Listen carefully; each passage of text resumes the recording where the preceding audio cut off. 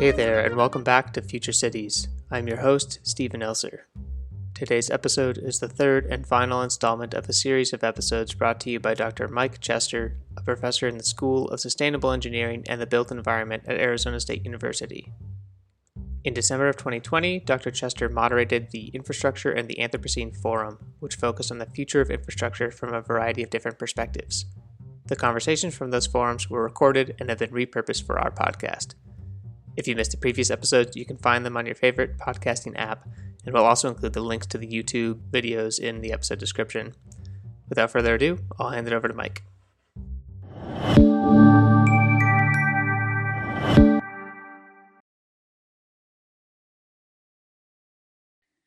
Welcome, listeners. I'm Mikhail Chester, and today I'm pleased to introduce Professor Ajo Amakudzi-Kennedy of Georgia Tech.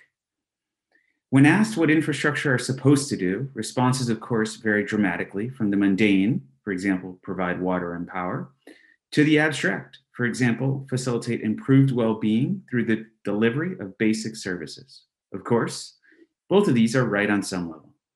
But what is often lost is the perspective of the values that we use to design and operate infrastructure systems.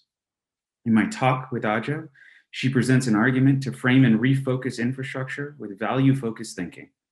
As we shift to ensure that infrastructure meet the needs of future populations in increasingly complex environments, Ajo makes the argument that value-focused thinking appears important for helping guide how we think about restructuring infrastructure. Here's my talk with Ajo. Enjoy.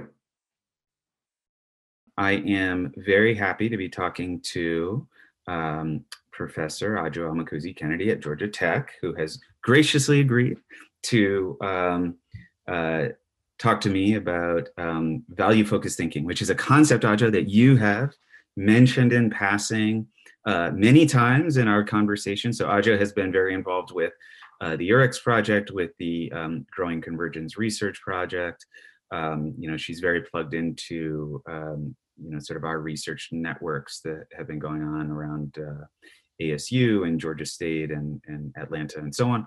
So Ajo, welcome. And I was, in thinking about you, Ajo, over the past few days, I was thinking about the first time I met you, which was probably 12 years ago. I don't know if you remember this. This was at a TRB. It was at a CMU TRB dinner, kind of get together thing that has been organized every year forever, right? And I don't remember if I was at ASU or this was prior to ASU, but I remember sitting next to you, and we shook hands. Hi, it seems crazy that we shook hands in this day and age, right? But hi, we introduced ourselves, and then I said to you something like, okay, what do you do? And, you were a professor, obviously, at Georgia Tech at that point. And you said, okay. And the way you said it was fantastic. You said something like, okay, since you are this type of person who kind of gets me or has a similar background from like where I come from, I can give you this answer, which is different than the way I introduce myself to many other people. And that really resonated with me. Like, I remember thinking, okay, that's interesting. Yeah, that makes a lot of sense, right? There's like this shadow description of yourself that you have that's different from the general public one. But Ajo, great to have you here, and thanks for joining us. Yeah, I appreciate being here. I've been enjoying the conversations. I took away two concepts I've been thinking about from Tad Miller, talking about relationships, building trust relationships, and Mary talking about adaptive structure. Those two things I think have resonated with me, but I've been enjoying the conversations. Thank you very much for having me, and looking forward to our conversation. Great, and I'm looking forward to talking to you. So let's jump in, Ajo. So where I like to start is kind of this question of, you've been at Georgia Tech for, I think you just said this, is it 20 years at this point? Yes, this is my 21st year. 21st year. Okay, congrats. Thank you. I don't know if there's any empirical data to back this up, but I feel like academics move more frequently than they have in the past. That this idea of staying put for longer is becoming less common. I could be totally wrong, but it feels that way. So You've been at Georgia Tech for 20 years, and maybe you can give us a little bit about your background, kind of where you came from. And I think particularly be interesting to hear, how you sort of came to be focused on, sustainable infrastructure, sustainability in general, as you sort of professionally developed. Okay, very good. So I guess I'll start from, I was born and raised in Ghana, which is on the coast of West Africa. I did most of my schooling there. So I was about 17, and then I went to one of the United World Colleges to do my sixth form. United World Colleges are, these colleges that do rigorous international baccalaureate curriculum, but also really focused around the theme of peace and international understanding, fostering that co-curricular work. And there's a reason I bring this up, because before I left Ghana, I thought the world was a very big place. It just seemed tremendously big. After going to the UWC, and there were students from about 67 different countries, about 300 students. The world seems smaller. Okay, I realized that we were different because we had been brought up to think differently. We had different cultures and assumptions, etc. But at the core, we were very similar too. We're all looking for similar things. To do well in life. For our families, loved ones, etc., to do well, and so on and so forth. And in a certain sense, we shared similar values in that context. So maybe I'll be revisiting this. So I wanted to throw that there. Okay. From there, I came to the US. I did civil engineering as an undergraduate at Stanford. The way I came to do civil engineering really has to do with wanting to do STEM, but also wanting to do art. And I remember David Billington's work in I think it's the first civil engineering course I took on structural art, and the idea that you can have the most aesthetic designs be the most functional. And that was very fascinating to me. Anyway, so that's really what drew me into civil engineering. I did a master's in transportation engineering at Florida International University, and then I went on to Carnegie Mellon to do a PhD in infrastructure systems, civil engineering. So why did I go to grad school? I think you asked that, or maybe you didn't. But let me talk about it very briefly. I think there was a lot of mentorship there, so I want to also emphasize and advise them there. And then why did I end up in as an academic? I think a lot has to do with Sue McNeil and Atul Kine and others advising some of my parents' advice as well in that domain. But I ended up at Georgia Tech in 1999. And the school chair then said to me, "You are going to teach the sustainability course." And I thought, oh, that's interesting. I had been thinking about infrastructure systems, infrastructure management, but I really hadn't done anything with sustainability. And of course, I knew the definition in the dictionary. So I went to study the thing. I would study hours and hours. And then I went to, that's how I started with sustainability. And, I think your question is, how has my thinking evolved and my work evolved in this area? So I want to talk about that briefly, but I think you are asking me to condense 21 years into maybe, 10 minutes. So I'll talk about 5 things. Okay, I'll talk about sustainability planning and evaluation, which is where I started. And then I also want to talk a little bit about social equity and economic competitiveness, which is where I went next. And then very, very briefly about resilience, smart cities, and leadership and innovation, because that's really sort of maybe not sequentially in a linear manner that way, but that's really generally how I've evolved over time in this work. And so, when I started at Georgia Tech, those days, my daughter would say the other century, 1999. Sustainability science, as we know it, I think was an emergent field. Okay, I mean, there were not so many calls for proposals in sustainability I knew of, or or programs that were entitled sustainability and that. So it was quite new. And I think that at that time, the issues were, how do you even define sustainability meaningfully, okay, in different contexts, different communities, and how do you then plan for it and start to evaluate it in a meaningful manner?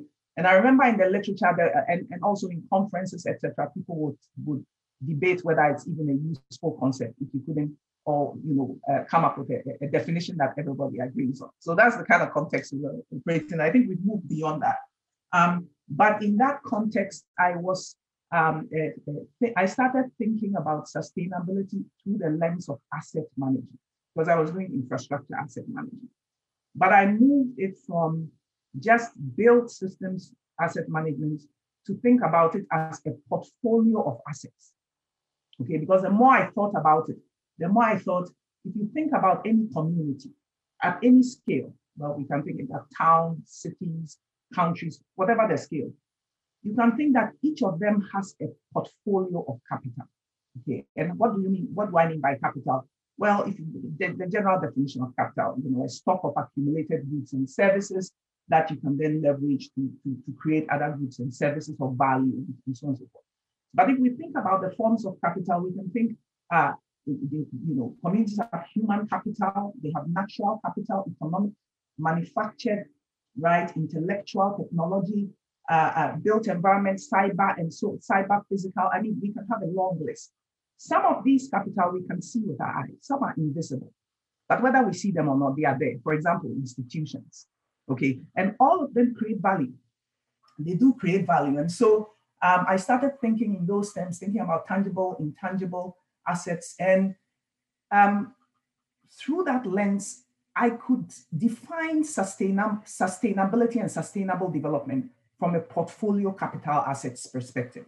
So this became the sort of platform in which I started to think. And the general definition that I was operating with then is sort of the continuing development of human and other types of capital of interest to us, right? Within the constraints of all the other capital necessary for this continued development. So we could say to any entity, hey, listen, you have a portfolio of capital. You do what you want with it. Create the kinds of value you want with it, so long as you leave it in a state so that the next generation can come and do the same. So that is the intergenerational piece. But if you look at it intra-generationally, then you can say the same, you can make the same arguments and say, well, do it in a way where there is comparable value that you are creating, right, across different populations. So that became the lens through which I operated. And then we could think about strong and weak sustainability, which were concepts then, which simply said, listen, you cannot take naturally occurring capital and treat it the same way as you treat derived capital, which is man-made capital. Because guess what? You really cannot create the natural forms of capital that readily. So if you're going to use it in ways that sort of respect the rates of regeneration and so on and so forth. So with this kind of context, we could collect data then. We could define for local communities what their priorities were in terms of the different types of capital they had. We could collect data, okay, and maybe we couldn't collect all the data in all the different sectors, but at least conservatively, what we could see and what we could measure, we could collect. So we started, looking at data from a range of sources and collecting data on human capital, life expectancy, those kinds of, and then ecological footprint for the ecological piece, economic. So we collected that capital types of data and started doing capital accounting. Right. And at that time, the triple bottom line was emerging. Okay, so it's economy, environment, and society. But it doesn't have to be a triple bottom line. It can be a quadruple bottom line. If that's what a community, or a quintuple bottom line, right? And so on and so forth. So, but essentially, if we take a triple bottom line, and then out of that, we can start to, depending on how we scale it, if we take a nominal scale of high, medium, and low we cut it in different places and are explicit about what we are doing, then some typologies start to fall out, right? You can have communities that have very well developed, maybe human capital, but they've done so at the expense of environmental capital, okay? Or some may have very strong triple bottom line capital. Others may have very weak on all fronts. So the whole concept of a sustainability threat or risk and a sustainability opportunity started to emerge, where you could look at entities and say, hey, you can see some static footprints, depending on what you're looking at. If you're looking at the triple bottom line, you can visualize it very nicely. And you can see frontiers of the efficiency and effectiveness start to emerge, and that tells you something about the best practices at a particular time, statically. So you can learn from those best practices. And then you can also think about dynamic footprints, the rate of change of these capital over time, rate of change with respect to other capital, so capital efficiencies. And the capital efficiencies, perhaps we put more faith in than we should because of Jevons paradox. They don't tell us too much, right, about sustainability. But essentially, we could do these kinds of things. And so I think that sort of rolled us on to feel we had, a domain that was more defensible in which we could operate. Okay. And so I kind of went along those lines. I worked with people like Jotin Kesti, Meleki Kayesi, and several students, etc. And we applied some of these concepts. We looked at sustainable footprint comparisons for different metro areas, different countries, etc. And in our minds, you could use these to start to generate portfolios of projects, right, to address the threats, leverage the strengths to address the threats, and evolve forward. So those are the kinds of things we're thinking about, the first several years. And then I got involved in the Integrated Network for Social Sustainability. Now that was an NSF sustainability research network. And I will tell you that my interactions with the folks in that research network challenged my views about social equity. Okay, I took some field trips in one of the INSS conference, and I understood that there are significant disparities, and we really have to treat social equity maybe in a little more depth than we are doing. So that's sort of moving me to another phase, which I want to talk about a little bit. And it's the whole idea of social equity and economic competitiveness. In the literature, at least the literature I've seen, that those two are not married too well, right? When you see social equity, it's talking about distribution of resources, but never talking about the advancement of the economy simultaneously. And I think when I look at many of the meetings I have been to, it's almost as if they are different groups that operate. Perhaps they are domains where both are talked about simultaneously. But some of the questions I started asking are, can social equity and economic competitiveness be advanced simultaneously? Because sometimes you talk to different folks, there's a certain sense, maybe it's not so explicit, sometimes explicit, that you do one at the expense of the other. Okay, sometimes. So that was one question. And then the other question was, well, do more equitable approaches, and I was doing this through the lens of transportation, come with lower rates of economic growth and vice versa. Okay, so I started working with some folks who work in institutions from the School of International Affairs, and we spent some time studying the transportation systems of 3 different countries. Okay, and their institutions over the past 50 to 70 years. And then we also looked at their transportation systems, and we looked explicitly at how they were addressing equity, the whole concept of equity. And at least three approaches, fell out of that. One was avoiding disproportionate distribution of benefits and burdens. Okay, the second one was creating economic growth and periodically correcting for the disparities. Okay, and the third one was largely application of an equitable decision-making process. So they were quite different. Okay, and then we collected data to really study the evolution of wealth creation in a broad sense and distribution over this time period.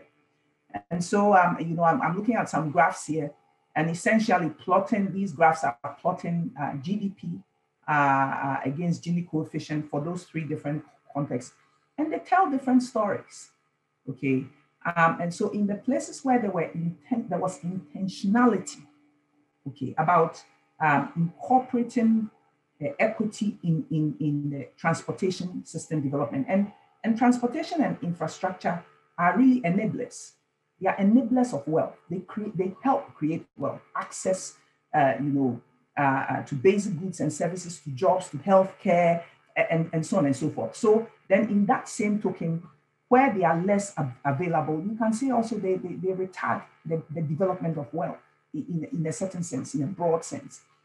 And so, we see that in places where, with this first small study, and the paper is actually under review, it hasn't been published yet, that we see that where there is an intent to create social equity and advance economic competitiveness, when you look at the data, that's what's happening, right? The Gini coefficient is going down, GDP is going up.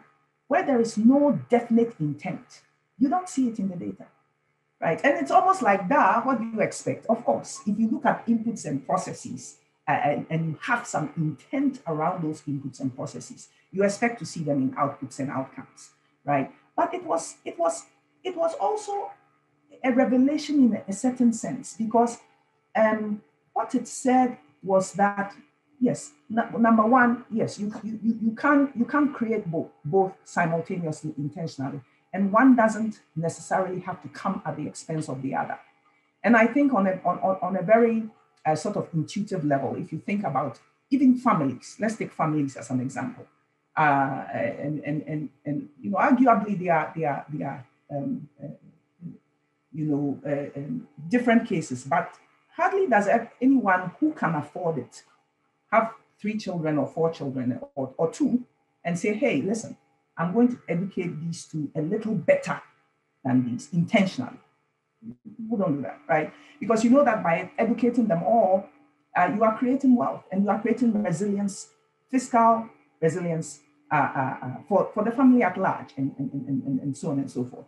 So certainly one of the things we recognize out of that work is that you can do both, and one doesn't necessarily have to come at the expense of the other. But actually what happens is if you can really create both simultaneously, then you also create resilience for the region or the community, okay?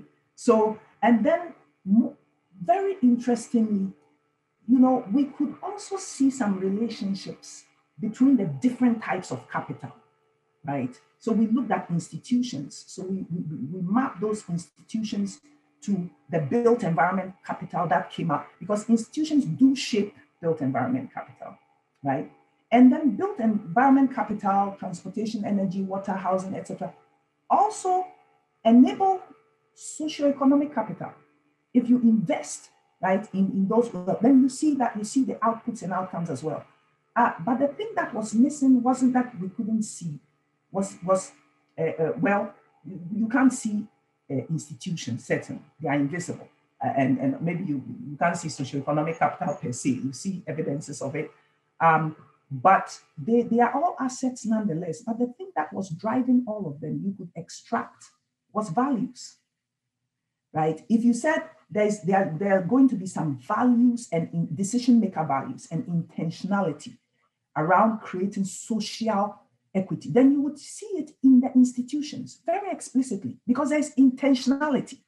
And then when you go to the built environment, you would see that if you looked for it, if you just didn't look at it, infrastructure as a physical, but you looked at it holistically and also across time, then you would see those values propagated. And likewise, you would see those values in the socioeconomic realm. And so the whole idea of values, very important.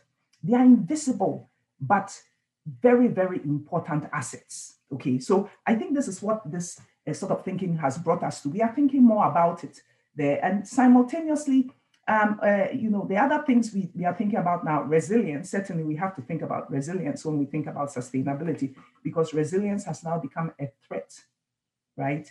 A threat to sustainability. And if you look at the ASCE, the 5 criteria that ASCE envisioned tool, which is a sustainability rating tool, but I think it's a planning tool, as the triple bottom line are there. Quality of life, economic capital is called resource allocation, natural world relates to the environment, and they have climate and risk. So that's there. And then they have leadership. And I think leadership is also critical because it really tells us that maybe we are going on paths that have been unbeaten. They are unprecedented scenarios we are going to face, and we are going to have to innovate our ways through them. And then finally, the other thing, we started thinking about is the concept of smart, as in smart cities, smart infrastructure, etc. And the idea there is that, when we look at least if you look at some of the literature on smart, you see that the smart tends or seems to apply more to technologies or the physical or non-human element of the system than the human element of the system.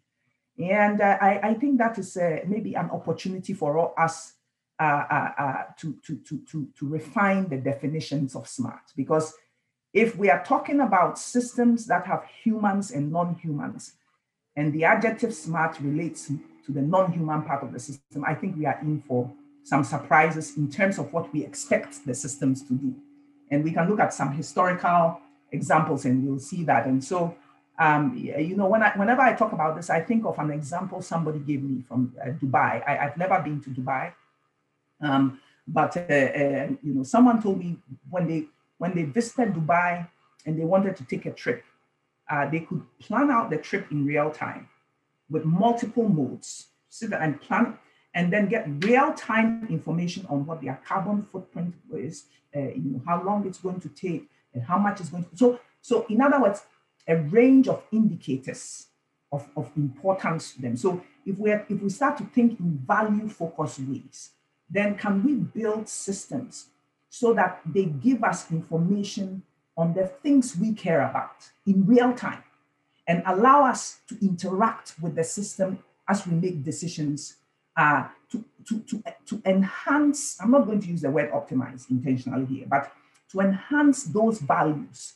in the system, individually and collectively. To me, that would be a more smart system. Yeah, so I think these are some of the things that we have been thinking about. Ajay, that's awesome. Thanks for the overview. Years ago, I was involved with a company that was developing an augmented reality app. This was probably 10 years ago. So it was the early stages of augmented reality, where you could hold up your phone in, let's say, a marketplace, a grocery store, anything like that, and it would recognize the products and give you the carbon footprint of the product, right? Wow. And I think that app is still around. And I think it's been significantly developed from where I helped them get it going. So Ajo, you mentioned a lot of things. So lots of my wheels are spinning. But one of the things I now recognize, or I'm starting to make some connections on, given your background, is the sort of capital approach. So you sort of thinking about capital as sort of like these building blocks of a society, right? In various unitless forms or something like that, right? Maybe they have units, some do, some don't, something like that. But that seems to come from your expertise in asset management. Is that reasonable to say? Right? I think that's very, very reasonable to say, because I think that was my baseline for thinking about sustainability when there were not too many frameworks to operate with, right? And so I was intentional about wanting to find a framework that is defensible, that can help me explain some of these things. And it came from there, definitely did. In fact, when I started out as an assistant professor, I said I want to study portfolio theory. And you know, portfolio theory is an old theory. I mean, to some extent, I think aspects of it are maybe outdated. But it's focused on fiscal capital, money, financial capital. But there were many things about it that intuitively I felt could translate to thinking about capital holistically, right?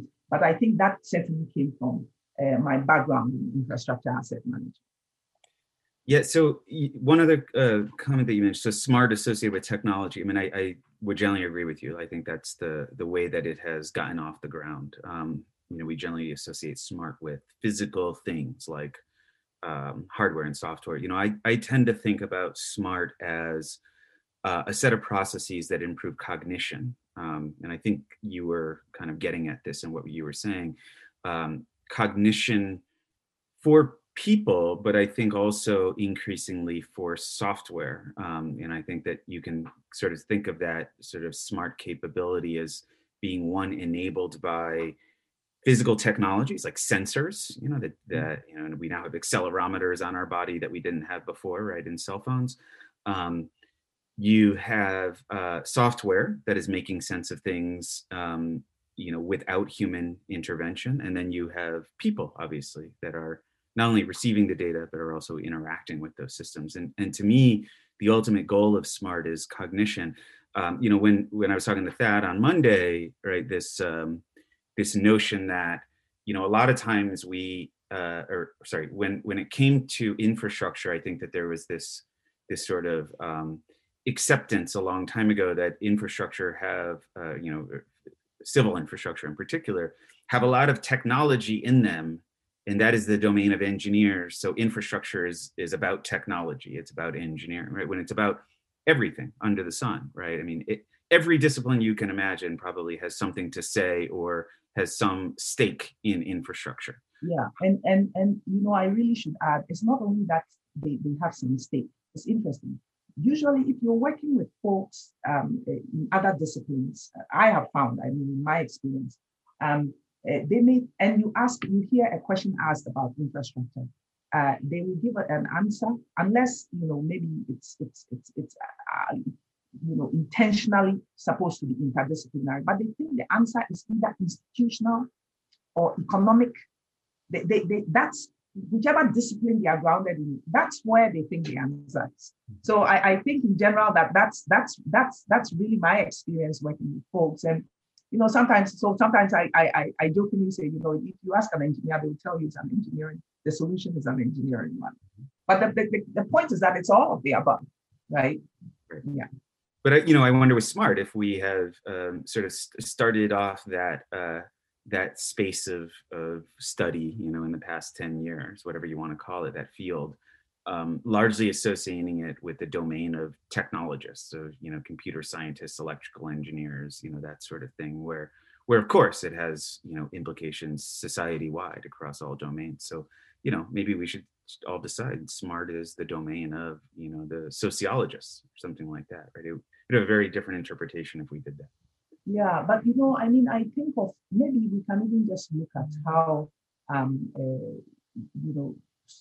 societies and humans have interacted with the transportation system, and induced demand and human behavior not always necessarily being what we assume it would be. And so I think, yes, maybe we can say we bring it to the sociologists, but I think it should be for everyone that if we build infrastructure systems and we know humans are going to interact with it, I think we've gotten to the point where we can start to think in more structured and systemic terms and about this interaction, and also factor it into the modeling and thinking we do. Because we've learned from the past that not doing that does not help us get closer to the intended outcomes. So Aja, you mentioned you sort of framed value-focused concepts or value-focused thinking with us. So I want to kind of pivot now to infrastructure and ask you, how do we apply value-focused thinking to infrastructure? What does that mean? But not just infrastructure, right? Infrastructure and community development or communities in general. Yes. So I learned about value-focused thinking, I want to say maybe a little over 10 years ago. From Ralph Keeney. He wrote the book Value-Focused Thinking. Okay, and excuse me, and I served with Ralph Keeney on the board on infrastructure and the constructed environment, the National Research Council for several years. And essentially the way he talks about it is making the values in any decision context explicit.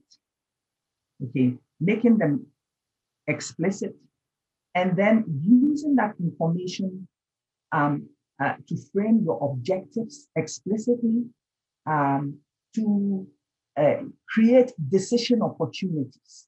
Okay, if there are no decision problems, sometimes there are decision problems. That's why you are making the decision in the first place. You come across a problem and you say, okay, we need to decide what to do, and then you generate alternatives.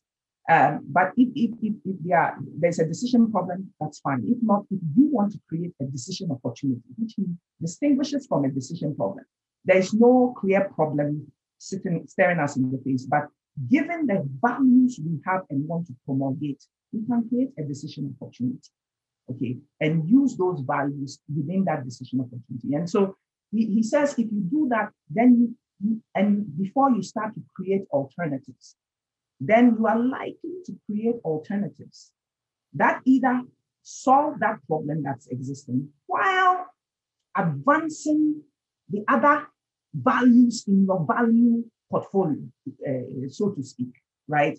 And if you operate in that way, then you are constantly going to be, advancing your value. So the opportunity cost of missing some values just because you happened upon a problem and didn't think of a lesson.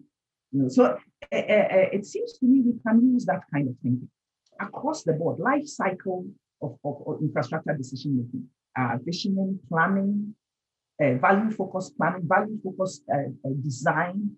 Of course, and when we come to performance monitoring, we must make sure that we are capturing it also. So we are always bringing the values to the forefront. It's not that they don't exist. Sometimes they are hidden in the functioning. And if we bring them to the forefront, then I think even the way we evaluate, the evaluation function will have to have value measures that reflect, the breadth of our value. So I think that's how it can be applied. Okay, I think it's an intentional kind of approach where you make the values explicit in decision making, and then you carry through with it, and it's a constant thing. And you are not only waiting for problems to show up before you start to engage in that kind of decision, moving forward with decisions. You can just create decision opportunities with saying, hey, we want to advance this value. There's no clear problem staring us in the face. So I think this is how it can be applied.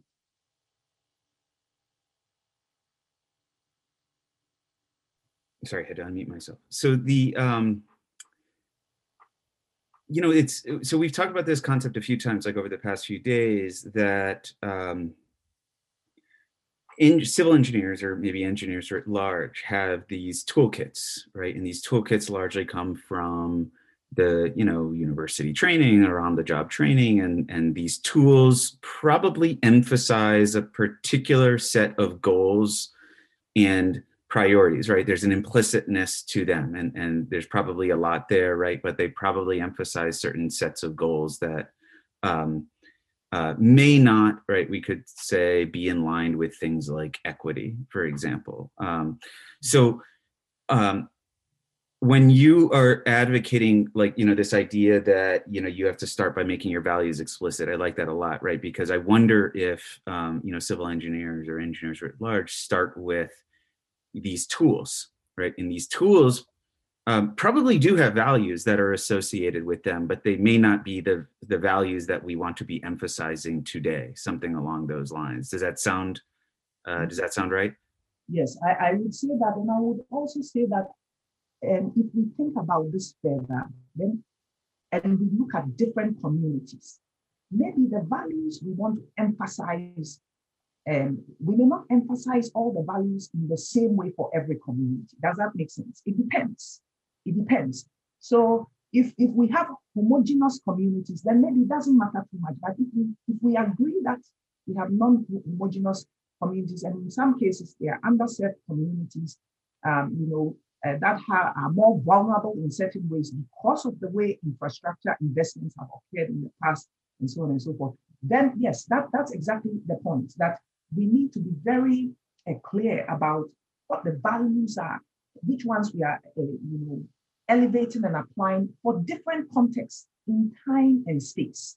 Okay, if we all agree that certain values are important, so that if we say, for example, everybody must have comparable standards of mobility and access. That's a value.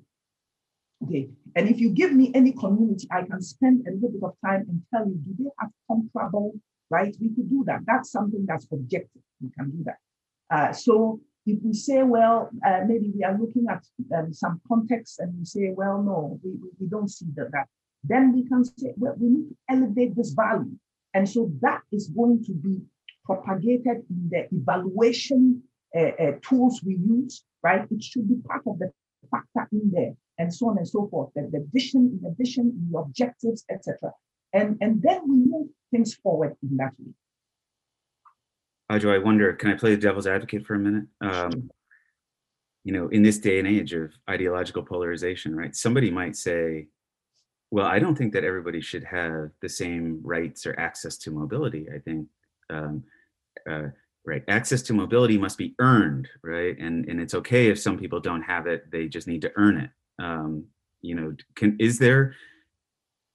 Is there a like common set of values, that we could even, start to sort of, overlay on our decision-making processes? Yes, so I will answer that question in 2 ways. The first one is, I'll just say, what's the definition of public, right? Because we talk about public infrastructure. Mm-hmm. And if you look in the dictionary, look for the definition of public, it says of or concerning people as a whole. So I think if we are talking about public infrastructure, then certainly we can say that, some may go as far as to argue you have to have equal mobility. I don't know how you measure that. So I don't talk in those terms, but I say you need to have comparable access, levels of access, comparable levels of mobility over time, right? Does that make sense? Because guess what? These comparable, levels of access, levels of mobility, and so on and so forth for all the other infrastructure, they translate into wealth creation. You can do the influence diagrams. It generates socio-economic capital. So if I look at one community that has limited and has had limited access to mobility for a very long time, certainly, if you look at it's difficult to demonstrate causation, but correlation, you see the correlation there when you look at socioeconomic measures. So that's the first answer I'll give. I'll say, let's look at what does public infrastructure mean? And I think that the point we should make is we can advance mobility and access for all while advancing economic competitiveness. It actually comes as a matter of fact. They are not separate. We don't stop to advance mobility and access for this community at the expense of, no, it doesn't, it all comes, because once you do that, you are also advancing, socioeconomic capital. Then the second one, I guess, because we are civil and environmental engineers, I would say let's go to the ASC Code of Ethics, right? And if you have been looking at the ASC Code of Ethics, I think in the past few years, it's certainly not, there is now an 8th canon on social equity. So I'll say it is really the ethical thing to do according to the profession at this time. Okay, but I think it's not just that it's equitable. You can really, if you want to do a study, you can do a study to see what are the impacts of advancing social equity on economic competitiveness, right? On social quality of life, and so on and so forth. The same way you can do it for families. You see that the outcomes are, you want thriving communities, places you like to be, are not scared, etc. you want to advance these things. And so those to me are the answers. There's I think that there is, I appreciate those answers. I would argue a challenge that we face as infrastructure professionals in how people at this point sort of interpret the purpose of infrastructure systems within the context of serving the public. I think that perspective in many ways has been lost. I think that there's, again, this narrative that, maybe it's been there forever, I don't know, that, we can privatize infrastructure and it'll operate more effectively, right? I think we've just lost the ability in many ways to communicate how infrastructure about serving public value, not about creating market value. And there's, many implications to, framing it on along those dimensions, right? One of which is, this discussion that I've had with so many people on, transportation in particular, right? Where transportation has a derived demand. Transportation doesn't make money. You can count on one or two hands the number of public transit systems in the world that make money, that are profitable. Your car doesn't make money, right? The value is what you get at the end of the trip, so to speak, not of the actual transportation itself. When it comes to water, in the United States, right, we don't pay for water. We don't pay for molecules of water. We pay for the conveyance of the water, the treatment of the water, right? We have these sort of complicated rights management schemes that say, so many billions of gallons of water are allocated to one place versus another. They're sort of just given away, whereas the actual molecules of water themselves are not something we pay for like we might with wood or fuel or something else. So I think there's a really good opportunity to rethink how we communicate what infrastructure is about, that is not part of the common discourse anymore. Yeah. So, and I agree with you, but I'm thinking about these things you're saying. I think certainly if you think about transportation in the context of a market, so perhaps we are thinking about alternative delivery systems, right? This is what you're thinking about. We turn something, a system over to be built, operated, and transferred in, etc. Even if we do, when that happens, you notice that the public sector maintains the standards, right? Because it's public infrastructure. Yeah.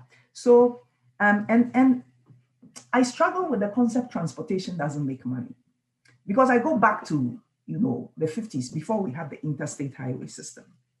And I look at people trying to cross from New York, right, to San Francisco, and you saw how long it took them to cross. And then you look today at transportation, it creates money. It just, we haven't figured out how to measure it. I think it does. I think if you look at it in a full scope, and of course, some of the value or the benefits are intangible. But, there's this saying that I like, that not everything that counts can be counted, and not everything that can be counted counts. I think it applies. I think it's been attributed to Albert Einstein or somebody. But in that, I think if you look at the world pre some of these major infrastructure systems that we take for granted today, or maybe not so much for granted, but they are part of the whole fixtures that we see. If you look at before and after, you can certainly say that the economic and quality of life impacts have been tremendous. And if you did a benefit cost analysis and did it well, I believe you will say it generates a whole lot, money included. Yeah, I agree with you when you look across, all of society, right? What it enables, certainly the value is there, but the activity itself, right, is a means to an end. Yes, I agree fully. So Aja, you've mentioned education multiple times. I know you are passionate about education and innovating in education. Where do you think we are in terms of, education today as it comes to infrastructure, and where do you think it is that we need to go? Yes, right. So, maybe I'll start with, what are some of the biggest challenges we have with infrastructure today, maybe. And then I can talk a bit about education. So I think, of course, depending on who you ask, you get different answers. I'll give you 5.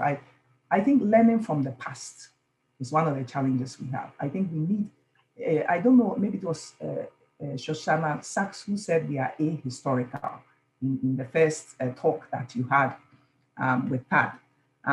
And I think that's true. I think maybe to some extent, and all of it, I think I should learn more about the history of infrastructure development. Why? Because I think infrastructure, if we do that, we learn the lessons that allow us to negotiate the current challenges we have, while also understanding how far we've come. I mean, I was just reading the book that you and Sybil Derable have just put out, Urban Infrastructure Reflections for 2100. And I'm looking at Joel Tarr's piece in there, and he talks about,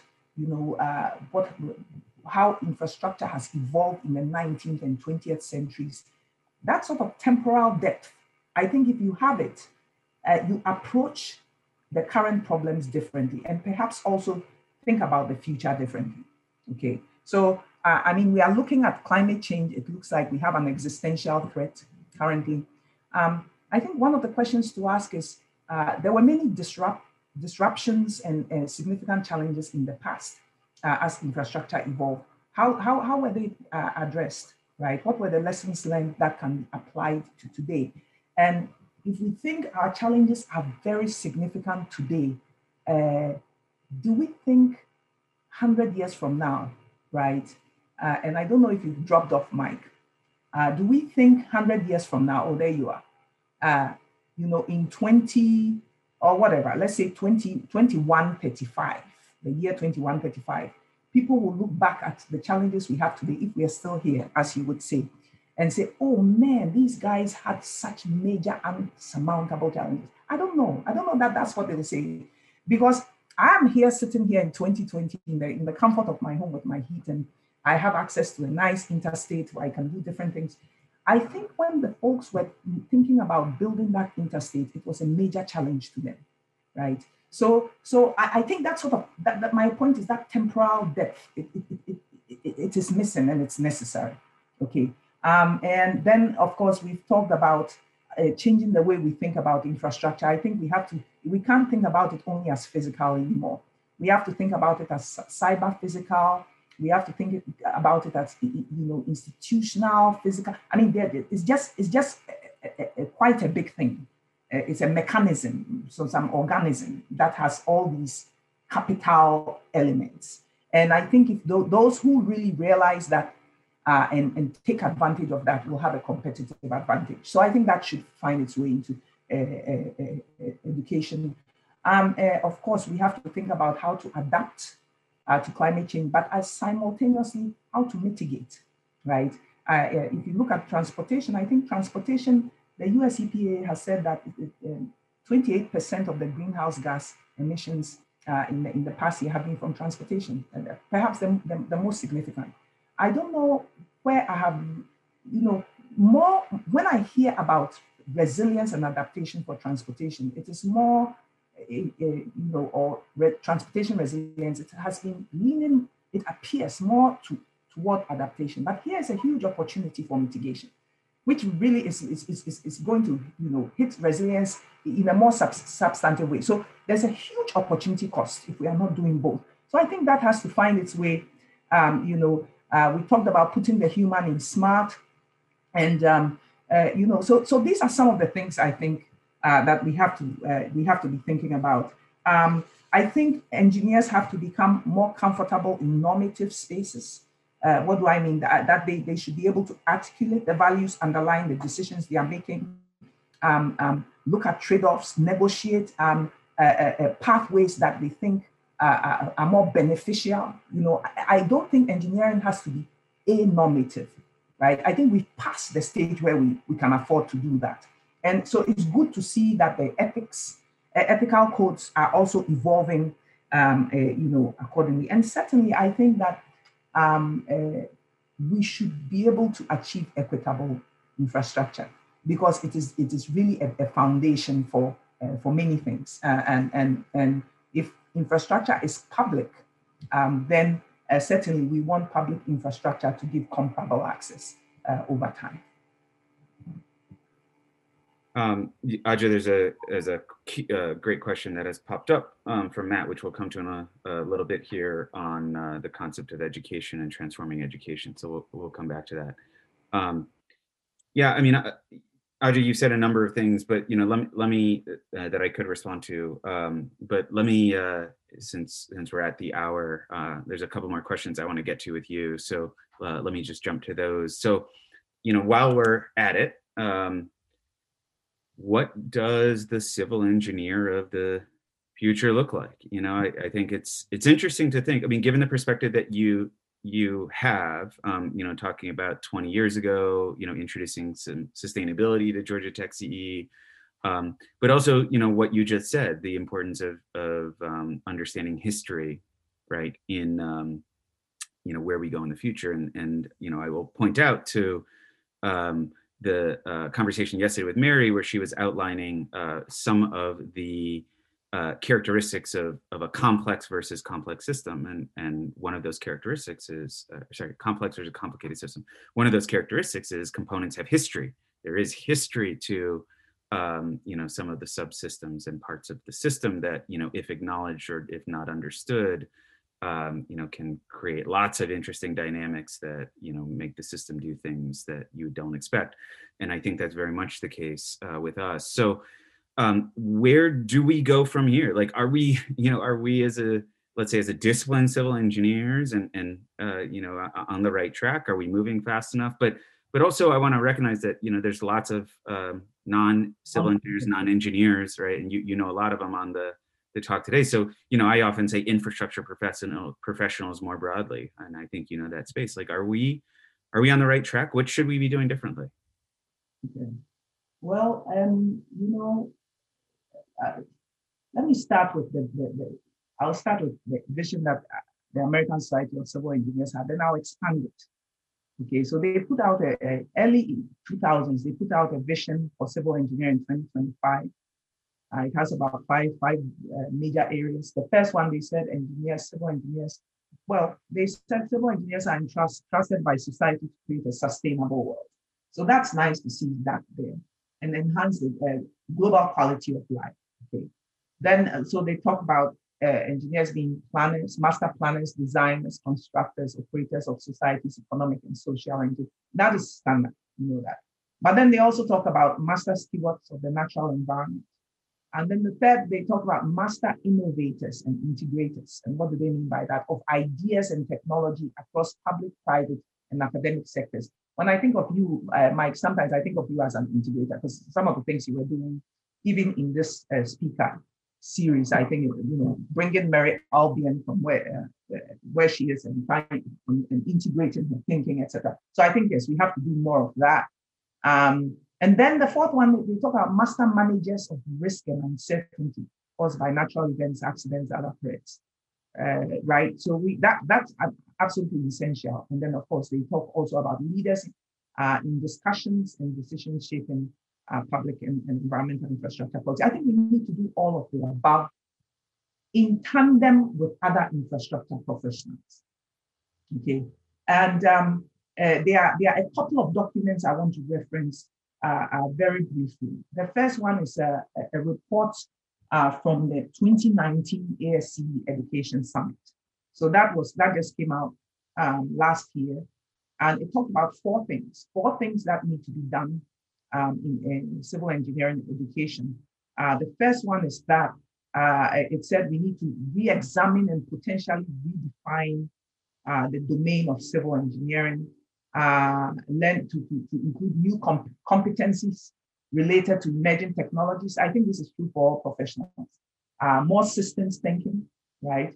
They talk about the culture of innovation. I think this is true for all engineering professionals. More directed teaching of creative processes. right? And then also curricular flexibility. And I'm thinking because we are going to continue to have to innovate.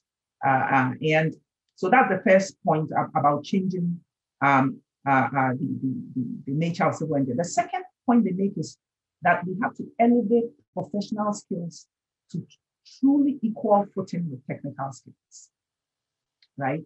And they talk about things like communication, teamwork, leadership, lifelong learning, ethical responsibilities, and so on and so forth. And then third, they talk about, and this is exactly what it is, develop a diverse, inclusive, equitable, and engaging culture within the profession. And really that has got to do in part with the types of problems we are solving today, just as they don't fit neatly within any disciplinary bucket. They also cut across, in modern, if you're talking about intellectual diversity and so on. Just so that just gives us strength, and that reminds me of the collective leadership framing that Mary was using yesterday. And then the fourth, they simply say that we should hold more national and international meetings and dedicate resources to address the finding. To me, this is the innovation piece, because they recognize that things are going to be changing. Okay, if you look at the environmental engineering, a report that came out of the National Academy of Engineering last year, same thing on environmental engineering for the 21st century, you see it says similar things, right? These are the kinds of challenges it identifies. It says sustainably supply food, water, and energy, curb climate change to adapt its impacts, design a future without pollution or waste, create efficient, healthy, resilient cities, and then foster informed decisions and actions. And three ways, it says we need to expand the scope of environmental engineering, move from focusing on individual problems to systems-based solutions that address a broad sets of issues. It talks about proactivity, not reactivity, right? Environmental engineers need to anticipate problems rather than react to them.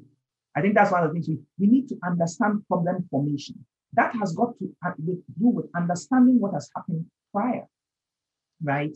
Because if we are only solving problems, then we are never leading. We just behind it, the problem, we try to solve it, we go. So no, we should be able to look ahead and say, hey, look, this is what has been happening. That's why we have the issues we have with climate change today. What can we do differently in the future, right?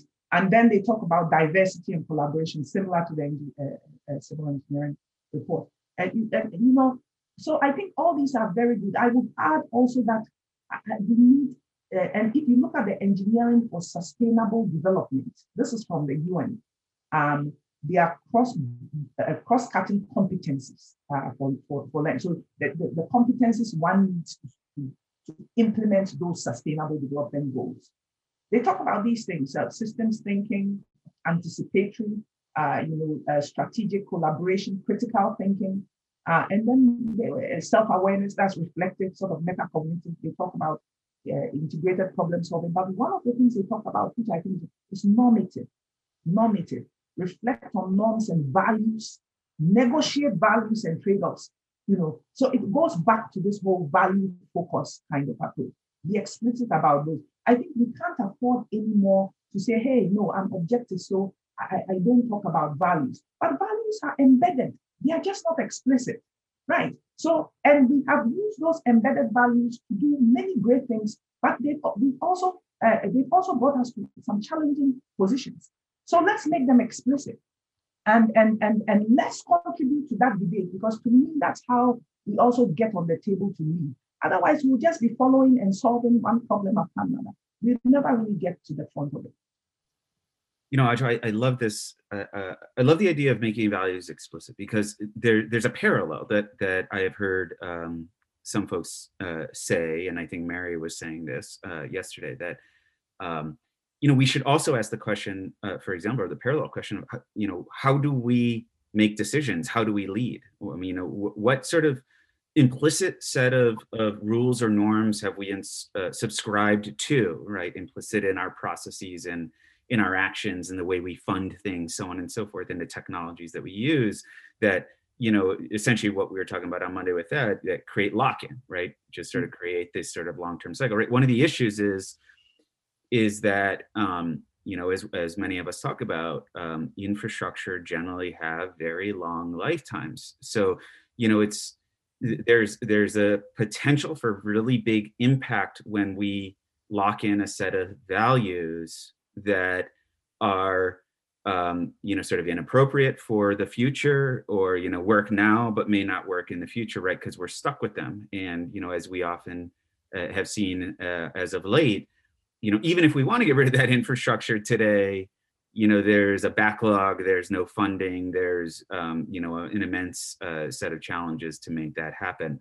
Ajay, you were talking about ASCE a lot, and I want to second kind of what you were saying and make sure that the audience knows that ASCE is remarkably progressive in sort of how they are thinking about what infrastructure should do. I think a lot of the points you're making, Ajo, resonate very well with kind of what ASCE, American Society of Civil Engineers, have advocated. And there's a challenge that ASCE faces, and this is not picking on ASCE in any way. It's just recognizing that it is a professional society, and it makes recommendations.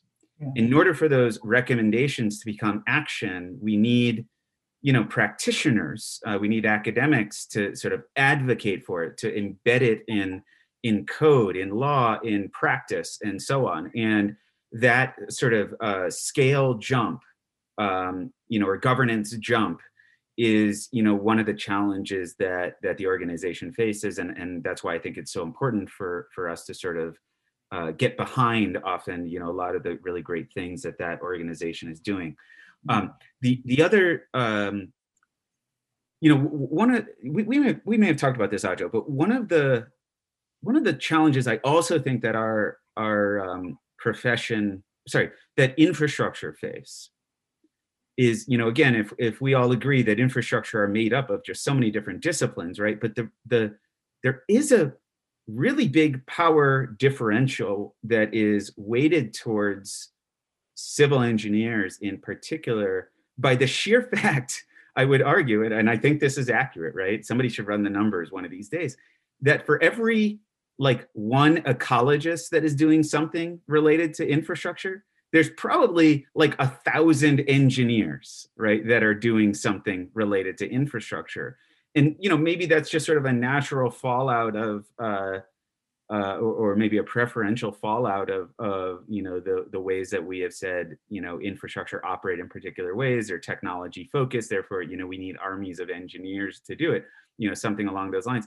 So I think that there's this sort of power dynamic that's important to recognize, that, we are also, I don't want to say working against, but, need to work within, right? And I think a lot of kind of what you are saying has to do with how we change the thinking, the approaches that this army of, for example, civil engineers are bringing to the table when they approach infrastructure. Yes, I see exactly what you are saying. And maybe I agree with 95% of what you are saying. Maybe in numbers, we have more civil engineers, but I don't know. I mean, in terms of who makes decisions for funds to be allocated, do you think it's the civil engineers who are controlling? I think that capital, financial capital, is very strong. So, right. So I think, in fact, that brings me to a point that I have been thinking, the way maybe there's something like an engineer corps that could be created, where engineers can also serve, in political or policy decision-making positions at some point in their career.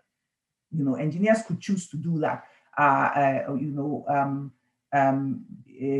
to help with making some of the big decisions on where infrastructure is invested. And I think, and of course, others as well. So I think this is really, and I like that you talk about infrastructure professionals. I think it has to be an interdisciplinary effort, absolutely. Of course, made a little more challenging by the fact that we can't abandon the disciplinary efforts at the same time, because strong disciplinarity is what enriches interdisciplinary thinking and action. So it has to be all of the above, I think. So Ajo, one more question for you. So in the context of value-focused thinking, do you envision that there could be such a thing as a value-focused engineer or value-focused engineering, and sort of how would that be different than what we have today? Yes, absolutely. I think so. I think there is such a thing as a value-focused engineer. Is an engineer who recognizes that values underlie all decisions that are made, all institutions, the built environment that emerges from them, and the wealth and quality of life that generates. That's that type of engineer. Understands these things, and so understands that the tools that we are using, you can't just take them at face value and look at them as black boxes. You have to question what are the underlying values. And it may be that we need to retool, we need to modify some of the tools when we are actively want to promote certain kinds of values in different contexts. I think that's a value focused engineer. It's one that is not afraid of normative thinking, understands that there are norms that underlie all these tools, and the fact that you don't talk about them does not necessarily make the tools objective. The tools can be objective if you are explicit about the values. And I think such a value-focused engineer is also one who understands the past and how it influences the future. Thanks, Ajo. So I want to talk more about education, or hear more about education from you. And I think we have a question on that. So I'll sort of table those questions there, or my thoughts there. But one last question, and you may have already answered this, but I've been asking this to the other panelists, the other speakers. What is there a book or a particular resource that you would recommend to the audience? Okay. Can I recommend more than one, or is only one? You can have more than one. I think that's reasonable. Okay, certainly value-focused thinking by Ralph Keeney, A Path to Creative Decision-Making. That's what's called, Harvard University Press, 1992. I think that's a great book. Some books are transformative. Yep. When you read them, you can think of before and after. To me, that has been one of those books that has been transformative for me. And then I would also recommend Mega Communities. I just finished reading that book, How Leaders of Government, Business, and Nonprofits Can Tackle Today's Global Challenges Together. It's by Gerin, Gerin, and CSER, and others. And they're actually from Booz Allen and Hamilton. It's a private sector, but they wrote this. And it really is talking about, I think you talked with Thad about some of the things he's talking about how you bring together just different sectors to tackle these wicked problems we have today, right? In this book, they didn't include the academic sector as an entity in its own. They looked at private, civic, the private sector, the civic sector, government, and so on and so forth. But they didn't. I think we can include academics because they can bring something unique in there. But I think the model is going to be extremely useful as we go forward. And of course, I think people should also read Urban Infrastructure Reflections, 2100, which I am reading. I have read about 6 reflections, and I think I'm richer for it. Thanks for the plug, Ajo, and thanks for those other recommendations. There are many people on the call with us today who contributed to that book, so I feel like it's reasonable to mention it. The book that Ajo mentioned that Sybil Derrible and I put together was meant to provide a platform where infrastructure folks, not just engineers, could provide visions for 2100 or a long time from now to sort of think about where, help us think about as a community where we should potentially point the ship. So Ajo, there's no more questions. So any final thoughts, comments, reactions from you? I want to kind of leave the last comment in your hands. Yes, well, first of all, thank you for inviting me to have this discussion. I would really like this discussion to see it continue and everybody being able to participate, because I'm very curious to hear what some of the folks on this call also think about some questions that have been raised. Final thoughts. I think, if we take a historical look at infrastructure, it has come a long way. So I think we really need to acknowledge that we have come a very long way. At the same time, we've done things in some ways that have also resulted in unintended consequences. So I think we have a nice opportunity here, as there has been at various junctures, in the continuum, to really take a holistic look back, okay, in order to be able to move forward with lessons learned and look systemically at what we are doing. Start to think about values, making them more explicit. And I know you and I, Mike, we've had conversations about complexity today. I see you didn't talk too much about complexity, but I think, we may say that there's a lot of complexity in what's going on. But the same way we may look at nature, and nature is quite complex, but the outcomes, the values, I think we can see are quite simple. Okay, when I wake up, the sun is going to rise, then I'll get some sunshine, or if I'm not in, they are just quite simple. If you look at what is the intent, what does nature, so yes, I think maybe the means to the ends could be complex, but maybe the values we are all looking for are not so different. That's what I think. And I think we have a very fine opportunity with the challenges we face to revisit that holistically, okay, and start to drive our infrastructure in directions that we want to go, because we are going to be having disruptions we don't like, and also disruptions, potentially positive ones, automation, connectivity, etc. And lots of things are coming at us. If we have our values very explicit and clear, then we can take them and be creative and put them in a sort of an arrangement that we want to have, and drive our infrastructure in those directions, rather than be buffeted by things, because they are going to come from all directions, right? But if our values dominate, then I think we have a stronger platform with which to move forward. Awesome. Thank you so much, Ajo. Appreciate your time and your thoughts on the topic. Excellent. Thank you very much. Thank you, everyone. All right. Have a good day, all.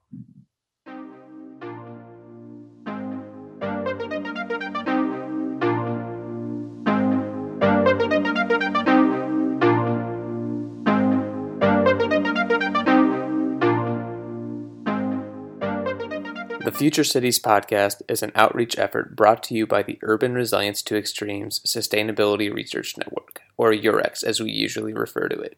To learn more about UREX, visit www.sustainability.asu.edu/urban resilience. If you have any questions, feedback, or suggestions for future episodes, you can email us at futurecitiespodcast@gmail.com or find us on Twitter at FutureCitiesPod. If you enjoyed the episode, please rate and subscribe to us wherever you get your podcasts. See you next time.